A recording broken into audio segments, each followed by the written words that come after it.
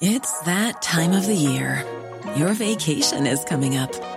You can already hear the beach waves, feel the warm breeze, relax, and think about work. You really, really want it all to work out while you're away. Monday.com gives you and the team that peace of mind. When all work is on one platform and everyone's in sync, things just flow. Wherever you are, tap the banner to go to Monday.com. There's never been a faster or easier way to start your weight loss journey than with PlushCare. PlushCare accepts most insurance plans and gives you online access to board-certified physicians who can prescribe FDA-approved weight loss medications like Wegovy and Zepbound for those who qualify. Take charge of your health and speak with a board-certified physician about a weight loss plan that's right for you. Get started today at plushcare.com/weight loss. That's plushcare.com/weight loss. plushcare.com/weight loss. The Opinion Line on Cork's 96 FM. Kids do need to be seen. But what does that actually mean? To see your kids? Not, I mean, open your eyes and there they are sitting there. No, not that. There's something else other than that. Dr. Jennifer Pope is a lecturer in child health and well-being at Mary Immaculate College. Jennifer, good morning. Good morning, PJ. I'm delighted to be on this morning talking about this really important area. And Cheers. First of all, can I congratulate you on your show, on your recent award, the Mental Health Media Award. Oh, and I you're think so this kind. is really linked. Now, this is really linked with what we want to talk about this morning, because you are giving people a voice. And I know you got that award for giving people in Middleton a voice. And I think it's so important. And your tagline, "Can we just talk?" I think is actually doing such an important service for people of Cork and for all your listeners. And I think this is really important when we think about children and making sure that children have a voice and are listened to and are valued for who they are. And you value your listeners. You say, you know, the opinion line is open. We're here. We want to listen. And we know that everybody has different opinions. You know, and some people might be listening this morning and saying, oh, children back in our day were never seen or heard and it never did us any harm. Now, I would argue that actually not listening to children, not respecting children and not valuing children in our past has had devastating consequences when we think of things like, you know, child abuse and not listening to children, not valuing what their experiences. And even for those listeners who are thinking, well, it never did me any harm. I wonder when you say that in your mind, are you getting maybe a flashback to your childhood then? And I think it's probably not a positive experience, a positive memory you're thinking about. Maybe someone made you feel small, or maybe feel insignificant or disempowered. It used to be. The saying "children be seen and not heard." I remember it vividly from my own childhood. In the belief was that when you were as a child, when you were with adults, you spoke when the adults invited you to speak. You didn't start a conversation, or you didn't break up a conversation between adults. You didn't jump in.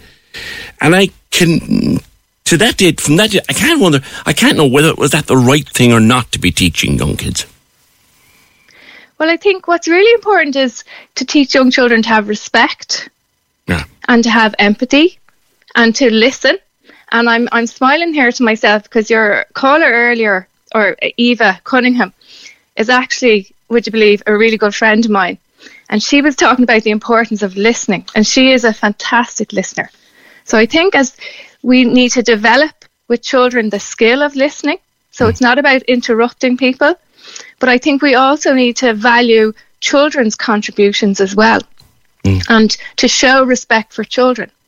Because Bernard has used the tagline, "A childhood lasts a lifetime." And we know that what happens in early life, it leaves a lasting imprint. It stays with us. And if we can experience respect and value and, you know, all those positive things, then that stays with us. And then we, in turn, then can show empathy, can show respect for others. But that has to be nurtured, I think, in early childhood, so that then we can have respectful relationships as we get older as well. And you know that children, if you ever watch, say, a preschool, a toddler or preschool child engaging in pretend play, they are very keen observers of adults. They watch what's going on and they can imitate, and they can take off people. Yeah, if you see them in a little kitchen or whatever, and they're a toy kitchen, they're taking off adults. So they're so tuned in. Yes. And so it's really important then that we are giving them positive messages and that we are positive role models so that they can then show empathy, respect for others as well. They learn what they see. Yeah, absolutely. Yeah. So I think it's really important then that we have these really positive relationships with young children and develop. So it's not about them taking over. And, when I'm saying about children being heard and being listened to, it's not that when they're in the toy shop, they say, I want this, I want that, I want that. It's about them feeling valued, listened to, and that they matter. And I think we all want to feel like that. I was really struck, PJ, last week you had Deirdre Coakley on, whose father was murdered, and the trial didn't go ahead. And she was talking about how much it affected her that she had her victim impact statement and she never got to read that out. And that actually struck a chord with me, that, the being able to talk through that, read out that victim impact statement, was a really important part of her processing the trauma, that horrendous trauma that happened to her. And it wasn't that she wanted people to look at her and notice her, but there was a important part in dealing with that trauma, of actually being able to talk about it and release it and let it out. So that's why I think it's really important that we then we talk to children and we give them opportunities, particularly children who are experiencing trauma. We heard only last week about high rates of domestic violence, domestic abuse during the pandemic. And there are children around the country in homes this morning who have maybe witnessed or involved in very traumatic experiences. And so it's really important that we, I suppose, have these open, nurturing relationships, particularly, say, in early childhood settings, in creches and preschools, where we understand what children are going through and have opportunities for them to process this trauma in very open ways, and that we listen to children and we see and respect what they're doing. If a child is acting in a certain way, sometimes you might just dismiss it as bad behaviour, but psychologists, I knew a psychologist one time who wore a T-shirt when she was giving a talk. She'd wear a T-shirt with WTF written across the front of it. And of course people say, oh, that's a very rude T-shirt. And she'd say, no, it means what is the function? So when a child is acting out in some way, there's a function to that behaviour. There's a reason for that behaviour. Should we learn to understand those reasons? Absolutely. And I think we probably need to become more like toddlers. So if you think of a toddler or a very young child, and they say, why, mummy? Why? Why is that? Why is that? And I think actually we sometimes lose that sense of curiosity as we get older. And I think it's really important as parents or for people working with young children and families that we have that why. We ask, what's going on? What's behind the behaviour? Because for a young child, they can't maybe explain, they can't verbalise what's going on. Sometimes it comes through in their play, and we need to be very tuned in to what they're doing in their play. We were doing some interesting research up in Mary I with a colleague of mine, Suzanne Egan, looking at the first families' experiences during the first lockdown in the pandemic, and how children were actually working through the pandemic through their play. They had little Lego figures where social distance, or, they were sometimes very worried about infection control and, washing the dolls' hands all the time, things like that. So sometimes it can come through their play, but other times it can come through maybe in what might be perceived as negative or bad behaviour, as you mentioned. But actually, that can be a way of them trying to figure out, trying to work through trauma, for example, or work through negative things that are going on for them. And they can't maybe tell us, but they are telling us through their behaviour. They're speaking to us in their language.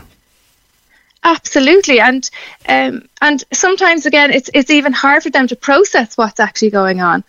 And when we talk about children being seen, this is really important as well, because sometimes it's only maybe through this negative behaviour that a child maybe is seen or gets noticed.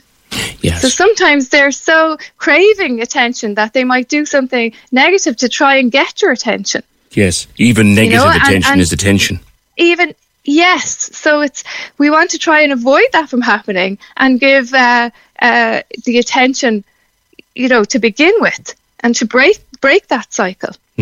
So if there was a couple of pieces of advice you could give parents, and we're coming into Christmas now, so we'll be spending an awful lot of time together as families, and possibly over the Christmas period you spend more time with your children than you do at any other time of the year. Is there a way that parents can actively see their child? Well, there absolutely, PJ. There's a few things. In Harvard, they talk about serve and return. And they talk about having these conversations with young children. And sometimes that can be conversations with babies who aren't necessarily talking back, but you're actually having these interactions where you're actively listening to the child. And that might be engaging in play with the child. So you may not actually be talking about issues or talking about problems or talking about, if we think of the child playing in terms of COVID, but you actually start to play with the child. And it can be really useful as well to give them more control during the play. So you ask them what are the rules, for example, or you tell them, or you get them to tell you how they want you to play in the game. Okay? I would think as well, and when it comes to buying presents and things for young babies and young children, books are really important. Books are really important. Forget your big, expensive plastic toys that make all that noise that drives everyone crazy after a while. Books and kind of even household experiences. Getting young children to help with sorting out laundry, sorting out socks, and maybe having a chat. There's lots of research, even in Ireland, the Growing Up in Ireland research is saying that actually chatting we do at home with young children is so important for cognitive development, problem solving and things like that as children get older. So reading little stories with young children, talking to them, being involved in their play. Now I'm conscious as well, some parents might be out there saying, I don't have time for that.